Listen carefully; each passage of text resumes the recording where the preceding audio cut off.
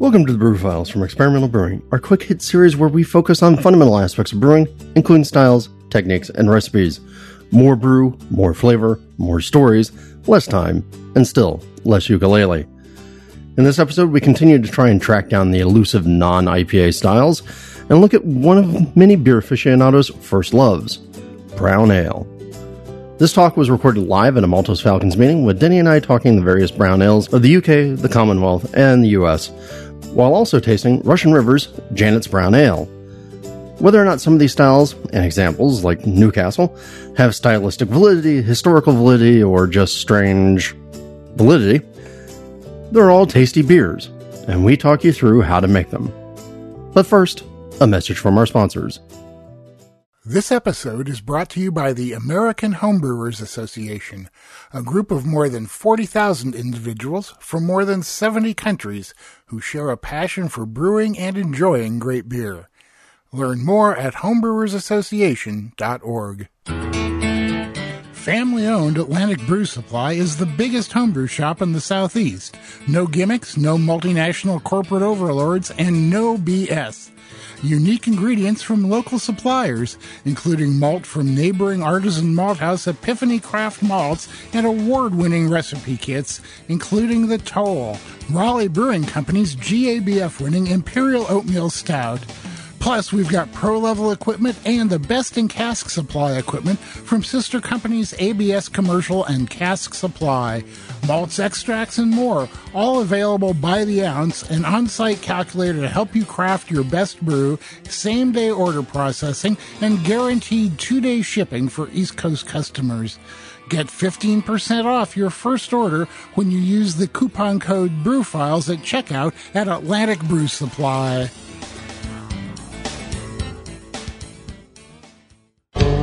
Getting accurate measurements of your beer is one of the keys to improving your brewing.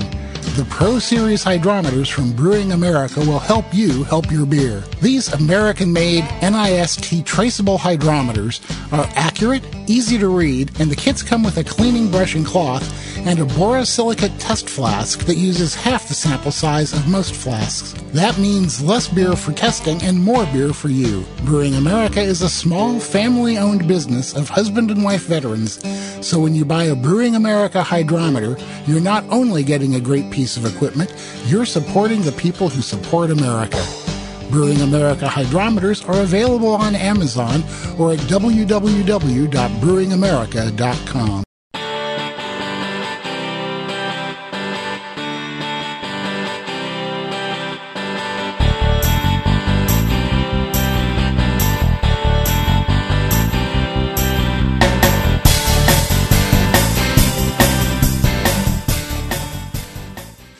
So, welcome everybody to another monthly meeting. Again, we're COVID-related distancing, but we're still meeting together to talk about some things. And today, I figured, since the club had gone and bought some Janet's Brown Ale for everybody, that we would talk about brown ales. So, just so join us is my good buddy and partner in crime, Denny. Denny, why don't you say hi to everybody? Yeah, so if you don't know, Denny has a bad habit of entering everybody's Zoom meetings with some different musician's name.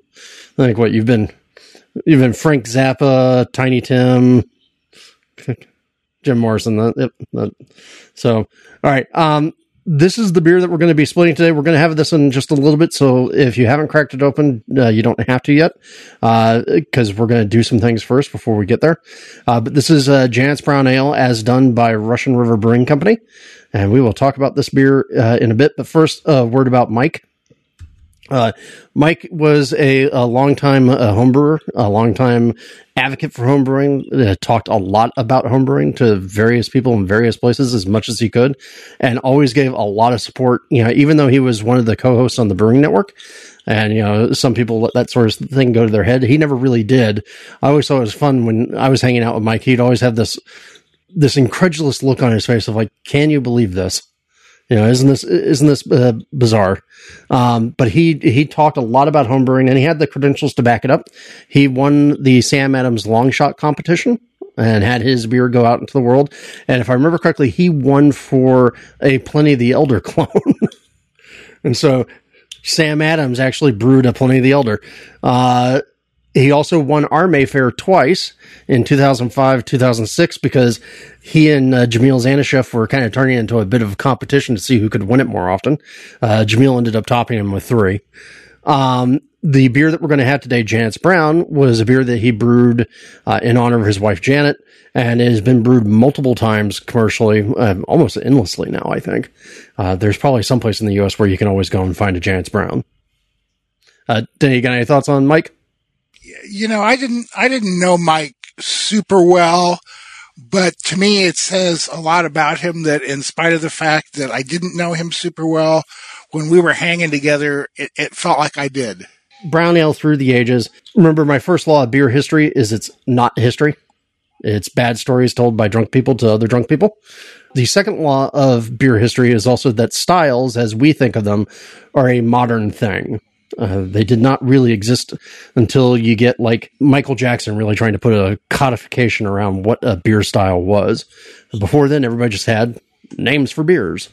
And part of that is you see this reflected in history, beer really mostly being organized by a sense of city and color. So if you're going back and you look at a lot of the old documentation that's out there, they'll talk about, hey, this was the beer from Leipzig, this was the beer from Berlin, this was the beer from Burton, and oh, that's a red beer from Burton, or a brown beer. So a lot of times there wasn't really so much this notion of how we tend to think of things as like, oh, that's a bitter beer, that's a mild, that's a IPA. It was more city and color, right, or region and color.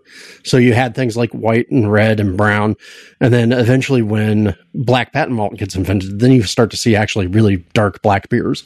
This is just the warning that over the course of time and over the course of history, there have been many, many, many brown ales or brown beers of different varieties.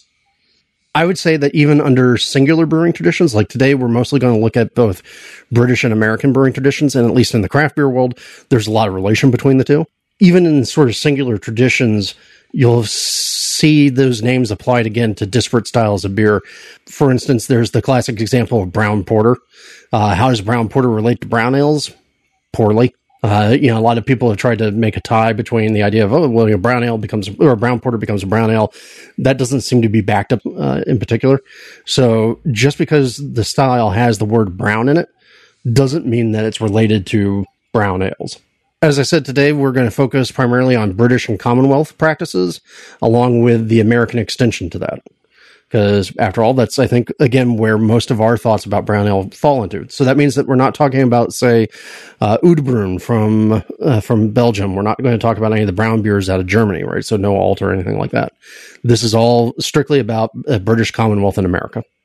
I think it's fair to say, at least amongst the olders of us who are in this hobby, that beers like Newcastle Brown and Sam Smith Nut Brown really were almost gateway beer styles, gateway drugs into this whole thing. Denny, what about you? I mean, like brown ale there early on for you? Well, not until I had already started home brewing. Well, that's not true. I drank Pete's for quite a while before I started brewing. It was kind of ubiquitous around here. When I started home brewing, I tried Newcastle Brown a couple times and didn't really do it for me. So I set about making my own.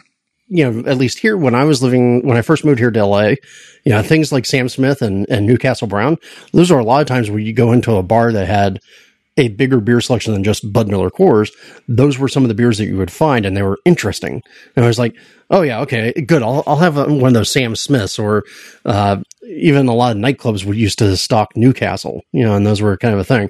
It was just something to drink that was different flavored. If they didn't have Sam Adams or Pete's, for instance, those were good choices that you had, particularly if you didn't want to walk around with a pint of Guinness and have everybody look at you funny. And when I was coming up, and I think really until about 2006, it seemed like every brew pub and brewery had at least one brown ale.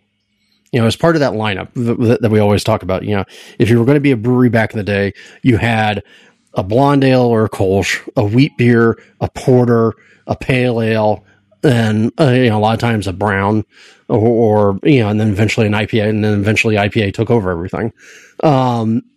And you can still see some of this reflected. This list that I have here in the slides is actually sort of what I kind of consider to be some of the older school ones, right? So Dogfish Head Indian Brown, which is very quintessentially American, but with a very large hop presence to it.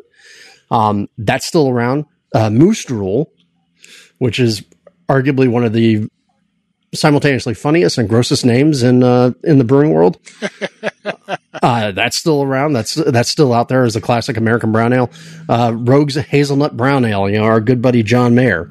That's still a very world-class beer from Rogue. And we'll talk a little bit about how they get the hazelnut in there in a minute. And then Denny previously mentioned Pete's Wicked Ale. Pete's Wicked Ale to me is like the classic example of what happens when craft beer gets successful and then gets bought by somebody big, at least back in the old days. Because you'll remember Pete, he started as a home brewer, Pete Schlossberg. He started as a home brewer. He came up with a recipe for Pete's Wicked Ale and started selling it, but he was doing it as a contract brew.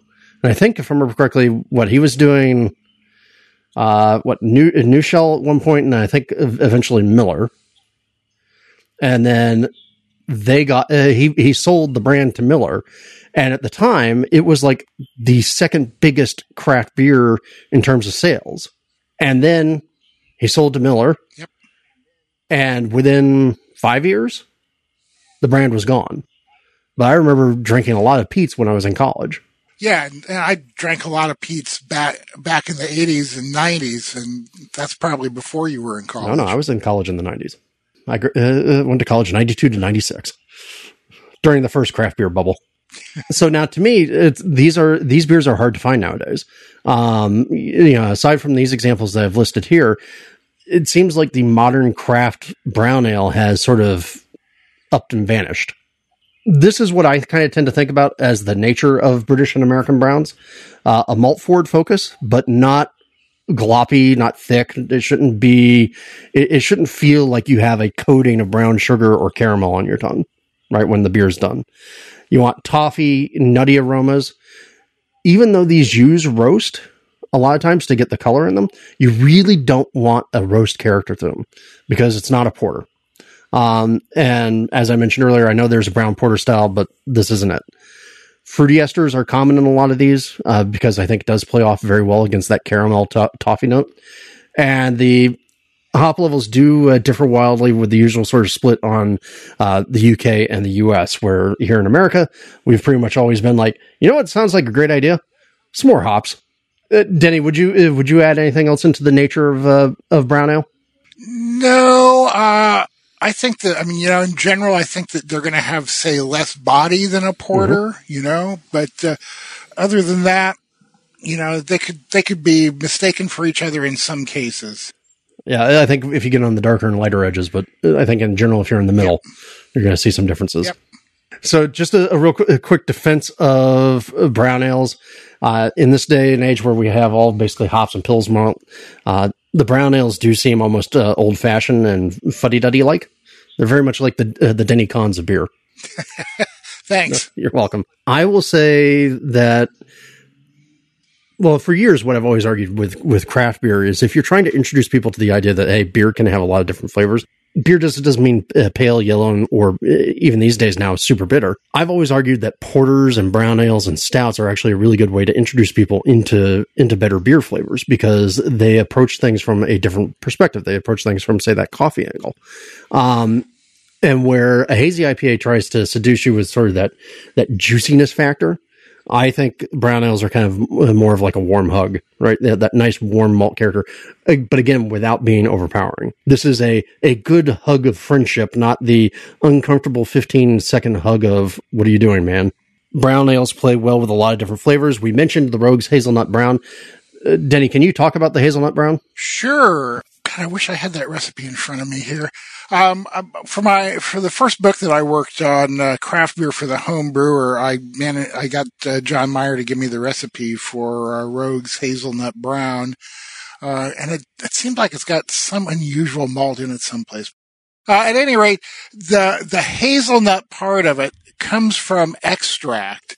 And every time I see somebody online wanting to know how to use nuts in a beer, and I say to them, no, use extract, not the nuts, they freak out and insist that no, they want to use the nuts. And My reply is always, Rogue has won a lot of awards for their hazelnut brown ale. They use an extract. They use a very specific extract that comes from a place in Chicago called Northwest. Apparently they looked at a lot of different ones, and that was their favorite, the best one they could find. I do know, I'll tell you this trick. If you want to create a company and contact Northwest, they will ship you a sample, but otherwise you have to buy it 50 gallons at a time. Well, that sounds practical. The club should be able to do 50 gallons of extract in no time. Yeah, good idea. Good idea. I will also argue, I think that brown ales make a really good sort of palate cleanser because they sort of neutralize the hops. And so if you're in the middle of drinking your Citra Galaxy and Mosaic IPA, consider having a glass of brown ale, or at least a sample of brown ale in between before you get to that Mosaic Citra Galaxy IPA. So let's go and look at the English styles or the British styles of brown ale.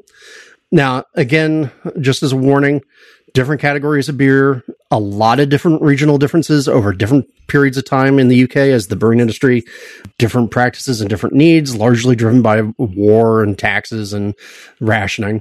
I will also highly recommend that you go read Ron Pattinson's blog, Shut Up About Barclay Perkins, because he just went on a tear about regional brown ales back in the spring.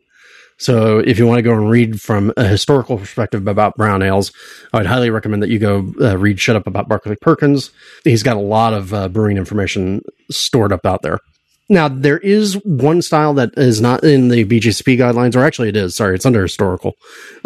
And this is one that I don't think any of us here in the club or any of us here in the States have ever had, which is London Brown Ale. And London Brown Ale, it's a sweet and fairly low alcohol beer, has a very low OG, maximum of about 1032, which is what some of your all second runnings end up at. It has also a very high final gravity of about 1014. Right, so it's only like 2.5 to 3% alcohol, so somewhere in that range. The most famous one is the one that I have here on the right, which is Mann's Brown Ale from London. Although I think now it's produced outside of London, and it's been passed around like a lot of British brands to different breweries over time. And that one comes in, I think it's at 2.7, 2.8. It's the best-selling London Brown. And even then, it's not selling that much. It's a fairly rare style. Moving on, Dark Mild. Y'all will know me. You know, Dark Mild is my favorite thing in the world to have during a day. I would argue that the mild is one of the two staple styles of the UK for at least the first half of the 20th century. That and the bitters or pale ales. It's seen a slow decline since the 1960s. Camera's been doing work for years to try and make May into mild month to sort of resurrect the idea. But again, going back to that term that I used earlier, mild has for years kind of been considered to be an old man's beer, a fuddy-duddy beer, a beer that you have to wear a flat cap while you're drinking it, right? We'll also note that the term mild has shifted over time. So what we consider to be a mild today has a different connotation than what you might read about in the past. And so some people will get very pedantic about, well, mild doesn't have to be low alcohol. Yes, you're right. If you're looking at it from a historical perspective, it doesn't. Modern day milds, since at least, the First World War period, are relatively low gravity, relatively low alcohol. So I would say maximum OG for a modern mild is going to be about 1038. You did see it drift up after the World War II period up to about 1049 or so, but these days it's all below 1038, somewhere between 3 to 3.8% ABV and only about 10 to 20 IBUs. I've talked in the past about a pale mild. Pale mild is a contentious term. It seems to be mostly based actually out of the bitter world as opposed to the brown ale world, so we won't talk about there. Rob, you asked a question, what explains the low efficiency on London brown ale, lack of healthy yeast control during the time period? No, because it's intentional, right? So it's an intentional thing that they're doing there. And I don't think you can really depend upon, a lack of healthy yeast to intentionally get there. My suspicion would be a combination of grain choices and also possible fermentation practices and also mashing temperatures. Maybe. Depends on the grain you use. Yep, exactly. All right. And then the other thing I thought was funny was the BJCP guidelines in 2015, which I still think of those as the new guidelines, even though they're now 5 years old. They did away with a distinction that had been in the guidelines forever and a day, which was Northern Brown versus Southern English Brown. None of us had ever had a Southern English Brown here in the States. There's a lot of argument over what makes a Northern Brown versus Southern Brown, and a lot of people think everything's confused. So they just sort of lumped everything in together into one category, which is British Brown. I'm including here a picture of what's probably the best-selling version of British Brown here in the U.S., which is Newcastle. Although, incidentally, Newcastle that we get here in the States no longer necessarily brewed in the UK. It's now being brewed by Lagunitas in Chicago, since Newcastle is also owned by Heineken, just like Lagunitas is. Isn't that fun? Yeah, I had no idea. Yeah. Well, and I've read a lot of reactions from people who are up in arms about the change in character that they detect with Newcastle as brewed in Lagunitas as opposed to back in the UK. And by the way, Newcastle is not even brewed in Newcastle anymore. So the British brown ales, they are bigger than milds, but they do continue the trend of that toffee and caramel notes. There is a historical distinction between the idea of a brown ale versus a double brown ale, but these days, at least what we see over here in the States, it's all double brown ales, because double browns really kind of start somewhere around the 1042 range in terms of gravities. So the BJCP category for brown ale, they put it from 1040 to 1052 OG, about 4.2 to 5.4 ABV. You'll notice on the label of Newcastle's 4.7. 20 to 30 IBUs, so very low, but actually still higher than what you would think. And then 12 to 22 SRM, which actually gives a fairly broad range, which is where you get into that place where some of these things can almost be porter-like in color, if not necessarily porter-like in flavor and body. And by the way, the interesting part is if you have Newcastle, you'll note it has a very distinctive character. And I suspect that one of the reasons why people don't like the Lagunitas version is because the traditional practice for making Newcastle beer or Newcastle Brown actually involved making two beers and blending them together. And I can't imagine Heineken and Lagunitas are doing that as well. Remember, and we'll get into more of this when we talk about the ingredients, but British brewing practices tend to be a lot less fussy about the actual, purity of ingredients. And they did a lot more technique to expand your range from your brewery. All right, so let's talk the American styles, because American styles are bigger, naturally. It's what we do. The American brown ale, here I got as an example, Breckles Brown from Anchor. This is actually the only BJCP recognized style for the U.S. in terms of brown ale. Now, Denny, you were saying earlier when we were talking that you believe there's a bit about Texas and Eugene. Well, in Greg Noonan's 7 Barrels Brewery book, which I can't put my hands on at the moment, so I just ordered a used copy. Great book. And his recipe in there for Eugene Brown was the basis of my no-tie brown, since I live outside of Eugene. But he claims that the American brown style really originated in Texas and up here in Eugene. And I wish I could find the book so I could see what his basis for that was. But, I'm willing to give Greg the benefit of the doubt on that one. American brown, to me, again, starter beer for a lot of us older aficionados. And as I was saying earlier, I think a brown ale makes a really good introduction to good beer. Stats on it, 1045 to 1060. So you can see we've shifted up, right? We got that American habit of let's get a little bigger. And again, you see that in the ABVs, 4.3 to 6.2, 20 to 30 IBUs, which actually, surprisingly to me, is a little bit on the low side in comparison to what I normally would think. And that matches into the line of what the British Browns are doing. For me, for the American Brown, I think of it as being malty, chewy, toasty, and then mixing with that classic American hop profile, like a lot of those C hops. Also, some of the other American varieties, say like Willamette, so some of the more noble-ish American varieties. And this sort of American Brown is a malt-forward beer with a fair amount of hops. That's exactly the way I make mine, and that's the way I perceive it too, man. So mine comes in the low 60s and probably around 45 IBUs. So again, the American brown ale, it should have a fair amount of hop to it, but still shouldn't be like you're drinking an IPA. Which brings us to the next style, brown IPA. This is also in the BJCP guidelines as a specialty IPA, and it's that fine line between an IPA, a black IPA, and a brown ale. Largely, this seems to have been from, or a conglomeration of the style that had been known as Texas Brown Ale at one point. If you look at the malts, it's a lower colored crystal, so like a 40 up to about 10% of the grist. Use some carafa to color so you don't get that roast taste.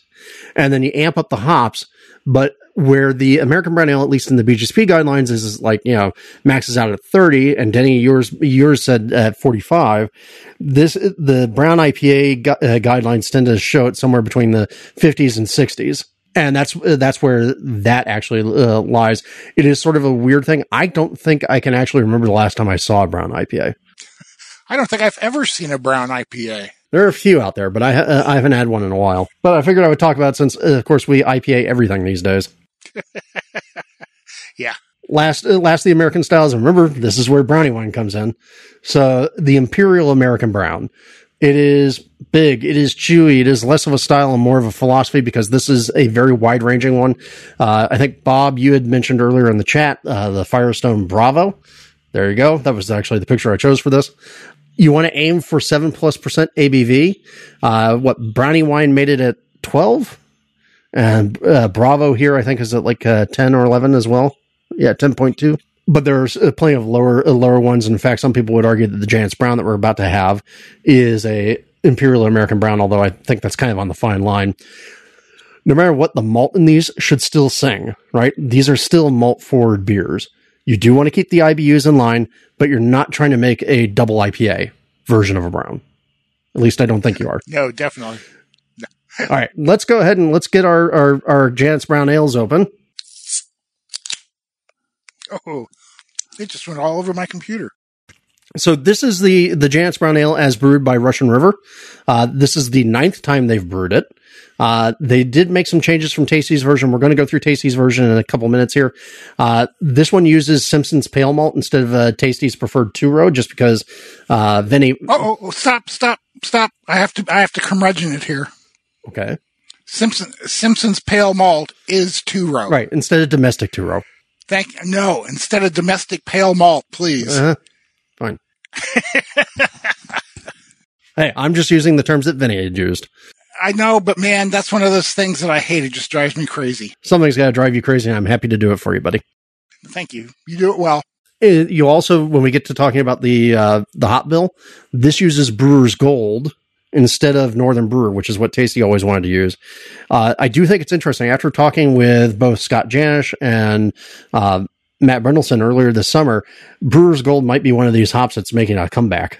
And if the hop fields in Yakima are any sign, maybe some Galena too. Let's taste this. The first thing I'm noticing is, again, this is 7.2%?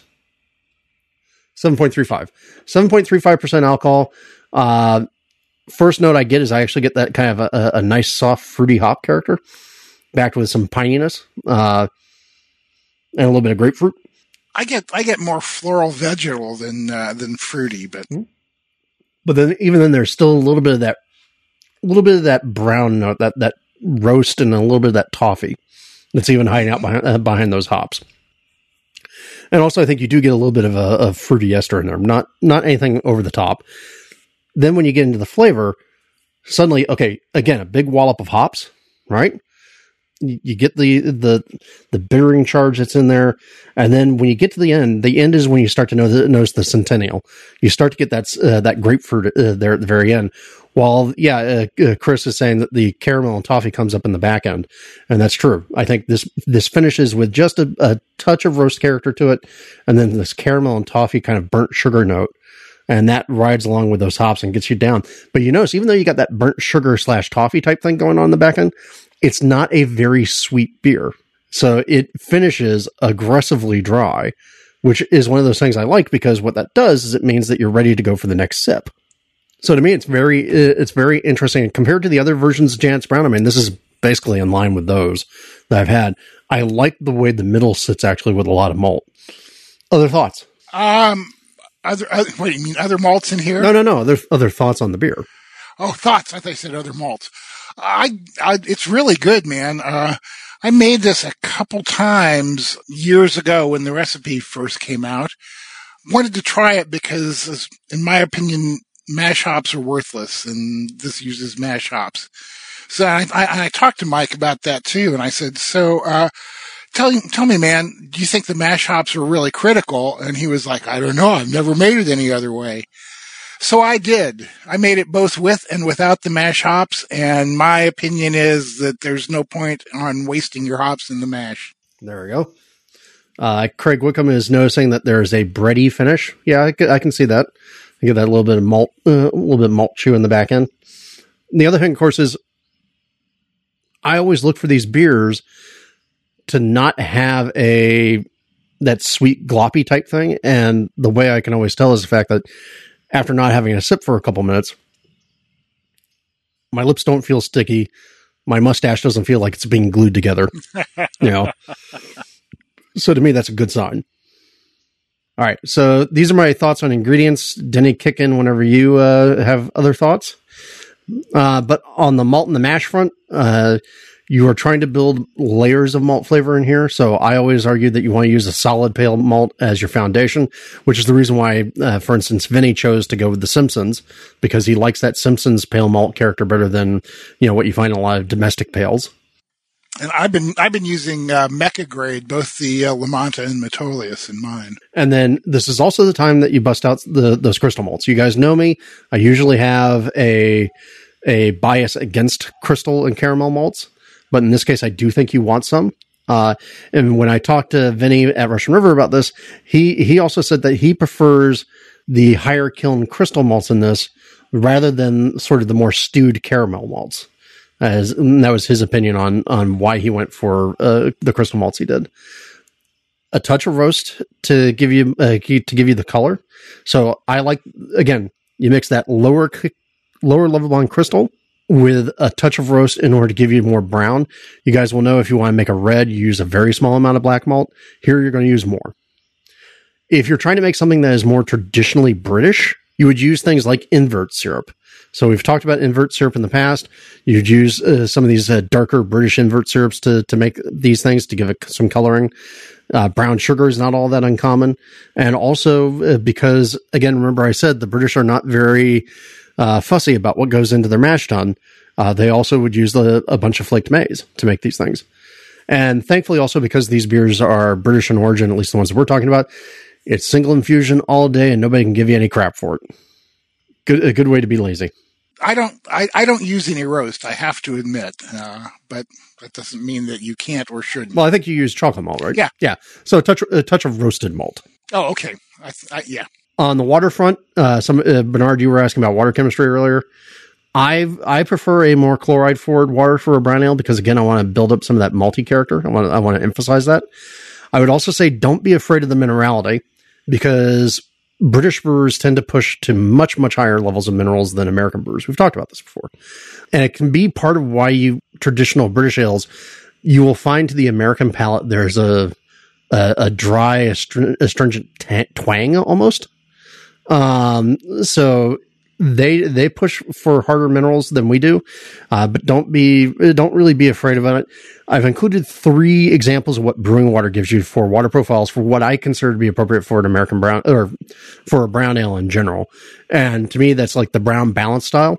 And you will notice there, the chloride to sulfite ratio is almost pretty much spot on 1-to-1. The brown balance has a little more sulfate than chloride. But if you go and you compare that to, say, London or the mild ale water profiles, you'll see that those get even more balanced to the chloride side. Particularly the mild ale really builds up that chloride level 65 to 40, right? Nicholas, you're saying that you do brown with a filtered Northeast LA water. Yep. I think LA water does a lot of good with a brown ale. It has a fair amount of carbonates in it and does pretty well to balance everything. Denny, you have your well. Do you do anything to your water? Yeah, I do. For a dark beer like this, I definitely need to do something in my water. Let me see here. Off the top of my head, I think it's a little bit of calcium chloride, a little bit of gypsum, and a little bit of baking soda is pretty much does it. Except for the last one when I really dick chimped the water profile and ended up putting both pickling lime and lactic acid into it. Yeah, I think that That would be, well, kind of contradicting each other. Yeah, well, that's because the lactic acid was hidden in a cell way down at the end of the sheet, and I didn't realize it was there, and so I kept having to add pickling lime to counteract the acidity from it. There you go. And then suddenly too much calcium and everything else. All right. Yeah.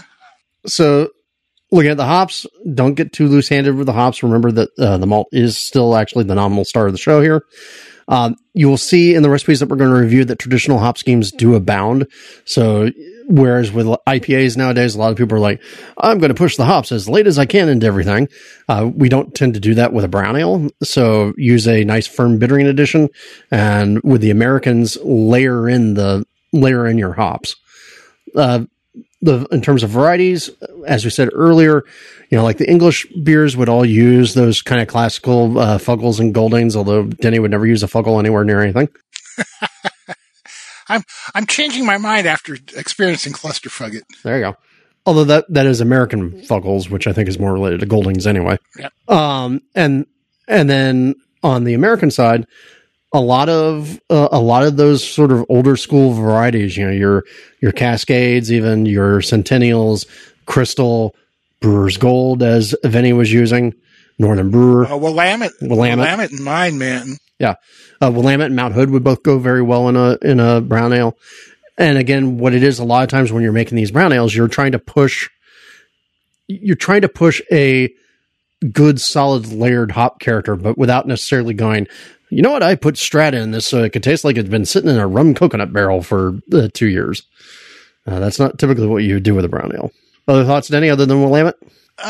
No, I would say, I mean, for my taste and for the way I envision an American brown ale to be, I would just say avoid any of the fruity hops and stick with the old herbal floralish ones. Maybe a little piney, sometimes maybe a little citra, or not citra, citrus. Well, and I mean, in mine, I do a flame out edition of Chinook, so yeah, I can't see Citra in here, man, but again, that's for my tastes. No.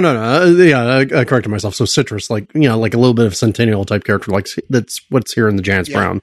Last, or one of the last places we'll go on the yeast front. What yeast strain you choose is going to be all dependent upon what you want out of the beer. Do you want a clean beer? Then you can use something like, say 1056 and 001. Or one of my favorites actually in a brown ale is 1272, which is the American Ale 2 from Y Yeast. Denny, of course, has his preference.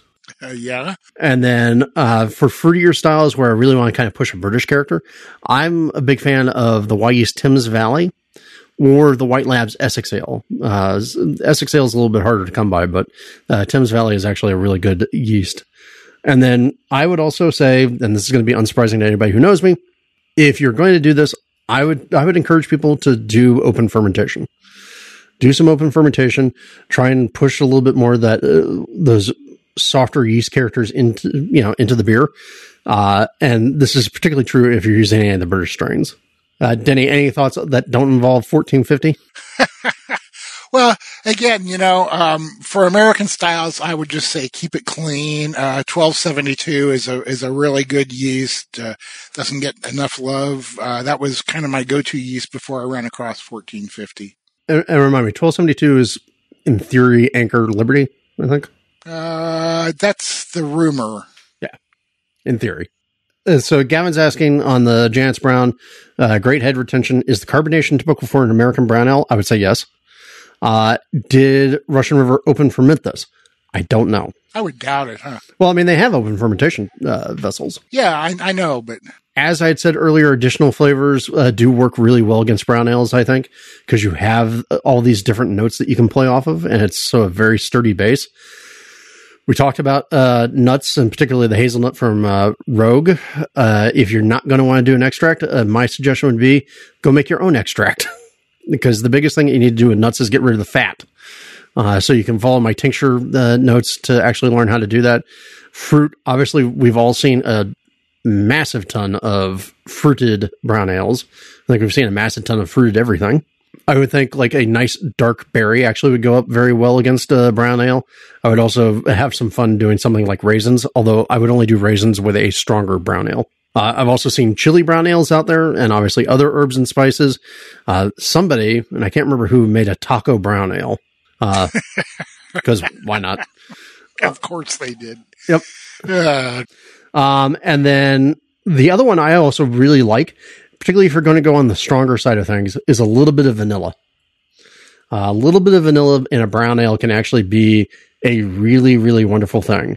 So just my word of caution, though, is be careful about how much vanilla you put in there, because a little vanilla goes a long way. But I think if you put vanilla in here, you would push a lot of chocolate flavors, and things would kind of become more of a traditional dessert type thing. And Eric is saying that apparently in Texas, taco beers are a thing. Yes, that's true. That's true. We had one, huh? Yep. Remember when Greg made? Yep. Yeah, that was good. Well, I don't know if I'd go as far as good, but it was interesting. Yeah, it was definitely interesting. All right, so let's take a look at a couple of recipes, and then we'll get to your questions, and we'll get you on your way. So first recipe here, this is one that I've made for years here in the club, CGJK Mild. So this was, Cullen, we first made this at, a Mayfair? Or was it an Oktoberfest? It was one of the fests. At Aqua Dulce. We broke out the brewing gear, we took it up there, and we made a mild ale while we were having a festival party. And I still make this beer to this day because I like having this on tap as just something to drink when I want to have something to drink, but I don't want to get silly. And this is 5.5 gallons. The OG on it's 1037, 1038 at the maximum. 13 IBUs, 16 SRM, 3.5% alcohol with a 60-minute boil. The grist is actually, I would probably, if I weren't just such a fan of this beer, I'd probably go and simplify this a little bit, but it's at one of those points where it's kind of like it's not broke, so don't fix it. It's 6 3/4 pounds of Maris Otter, a half a pound of flaked oats, 1/4 pound of Crystal 150, 2 ounces each of Carafa 2 dehusked and roasted barley. Single infusion mash 152 for 60 minutes. And now this is one of the keys, because I see this a lot when I see other homebrewed mild recipes, at least from American brewers. Be super careful with the hops. So I've actually changed this over the years. Sometimes I actually even go lower on the bittering addition. The recipe calls for 0.25 ounces of Target at 10.6 alpha acid for 60 minutes. I've actually done that sometimes as an eighth of an ounce, depending upon what the hop is and where I'm going. And then an eighth of an ounce of something like Challenger, 6.5 alpha acid for 30 minutes. No flame out additions, no back end additions at all. And then, like I said before, I like to ferment this with either Thames Valley or Essex. You can also use the Cal Ale Chico complex on it. It works perfectly well that way. But again, the biggest thing I see for a lot of homebrewers when they're making a mild, that hop bill is usually 2 to 3 times the size of what I'm calling for here, which does not work as well, I think, for a mild. Now, if I was going to try and make something that's like a little more traditionally British, I'd probably get rid of the oats, and I'd probably add like an invert syrup in there, like one of the darker inverts, like an invert 3, just to really sort of push the Britishness of it. But I'm telling you guys, this works as a beer just to have, and those of you all been to the festivals and have encountered it, definitely know that this is a fine drinker to keep you moving through the day. Colin says, didn't we make a barley wine brown mild party gale batch? We did, like 18 years ago, which is sort of terrifying. Bruce is asking, does anyone make a brown ale with hemp like Humboldt Brewing? I haven't seen one in forever and a damn day. Smoke a joint, drink a beer. Well, no, not a THC beer, but hemp beer, using hemp seeds and all that. Yeah, no, I never have, because the ones I had were strictly gimmicky to me, and hemp didn't add anything, so I haven't done it. So let's talk the Janet's Brown recipe. So again, this is what we're drinking, modified obviously for Russian Rivers, as we stated before. 6 gallons, 1047 OG, 7.3% ABV, and a 60-minute boil. Tasty called for 13 3/4 pounds of pale malt. In his case, it was domestic 2-row. In the Russian River case, it's the Simpsons Pale. 1.5 pounds of dextrin malt, which gives you that big old chewy body. 1.25 pounds of Crystal 40, 1 pound of wheat malt, a half a pound of chocolate malt at a 350 Levabon, and a half a pound of corn sugar. So one of the things I think is interesting and funny here is that you got that 1.5 pounds of dextrin sort of giving you more mid-body, so more retention of these long chain things. And then you've got the corn sugar in the back end that's kind of cutting out the back. So it's an interesting stylistic choice there. Single infusion. Now, Tasty's homebrew recipe called for a single infusion of 30 minutes, which we've talked about in the past as a thing that most homebrewers can get away with, at 154 degrees Fahrenheit, and then mash out at 170. Now, the place where this becomes a very American recipe, other than the gravity, is in this hopping bill. Tasty's hopping bill calls for 1.5 ounces of Northern Brewer and mash, 1.5 ounces of Northern Brewer for 60 minutes, 1 ounce of Northern Brewer for 15 minutes, 1.5 ounces Cascade for 10 minutes, 2 ounces of Cascade in a hop back at 0 minutes, and then finally 2 ounces in Centennial as a dry hop, and ferment with Cal Ale. And there are so many things about this that scream American brewing recipe. Yeah. And of course, the other thing I think is funny is I think all of us as brewers will take a look at somebody's recipe like this and go, "Oh, I know what I'd change." But as you're tasting here, it does make a pretty tasty beer. The last recipe, hey, it's Denny's No Tie Brown. You want to talk about it, bud? Hey, sure a bit. This was the first beer that I ever won any kind of award for many years ago. So it kind of set me off thinking I could brew. This is like a version of the recipe that's a little bit different, but it's in the general area of what I'm still doing. A pale malt base. I use Crystal 60 instead of 55 these days because it's easier to find. Munich, both the pale malt and the Munich are from Mecca grade. Chocolate malt, I use the Castle chocolate in it because it's got a really nice, not too intense flavor to it. There's a hop addition that I didn't get. This was back when I was trying to cut down on the number of hop additions. As I mentioned, this was drawn from Greg Noonan's Eugene Brown. He has hops in every 15 minutes, and the latest batch I just made, I did that. The original Willamettes got divided between 90 and 60, and then it goes 60, 45. In place of Galena, which I'm having a hard time finding these days, I use Columbus, but then there's Willamette at the end, and Chinook at Flame Out, and I have done this with the Michigan Chinook that have a really nice pineapple character to them, and it works really well for that. 1450 gives it a great mouthfeel. 1056 works well, and I would say if I wasn't going to be using 1450, I'd go for 1272. There we go. And Denny, you said for your water chemistry, you're doing a little bit of gypsum, a little bit of chloride, and a little bit of baking soda, right? Yeah, because I gotta pull the pH up. So because I need so little, I'm using baking soda, and that gives me, some sodium in there too, which kind of aids the sweetness factor of the beer. Thank you, everyone, for joining us on another episode of the Brew Files. We hope that you enjoyed this look at the fuddy-duddy beer that is brown ale. Embrace the old man status. Embrace the malt. Embrace the warm hug. Now go, make the brown ale your own. Remember, if you have show ideas, styles, brewers, techniques, ingredients, etc., you can drop us a line at podcast@experimentalbrew.com. You can reach us at denny@experimentalbrew.com or drew@experimentalbrew.com. You can find us on Twitter at EXPBrewing, on Instagram, on Facebook, on Reddit, and just about every homebrew forum out there. And of course, you can always find us at www.experimentalbrew.com. Don't forget you can support the podcast by leaving us a review on Apple Podcasts. Click the AHA, Amazon, Brewers Friends, or BYO links on the website, and by going to Patreon and pledging $1 or $2 or more to our charitable cause, which for this part of the year is the World Central Kitchen. That's right, we're still supporting Jose Andreas' charity effort, so go give $1, please. Until next time, remember, the brew is out there, and we'll see you on the next episode of the Brew Files. This episode is brought to you by Brewers Publications, publisher of Historical Brewing Techniques, The Lost Art of Farmhouse Brewing. Purchase your copy of Historical Brewing Techniques at brewerspublications.com.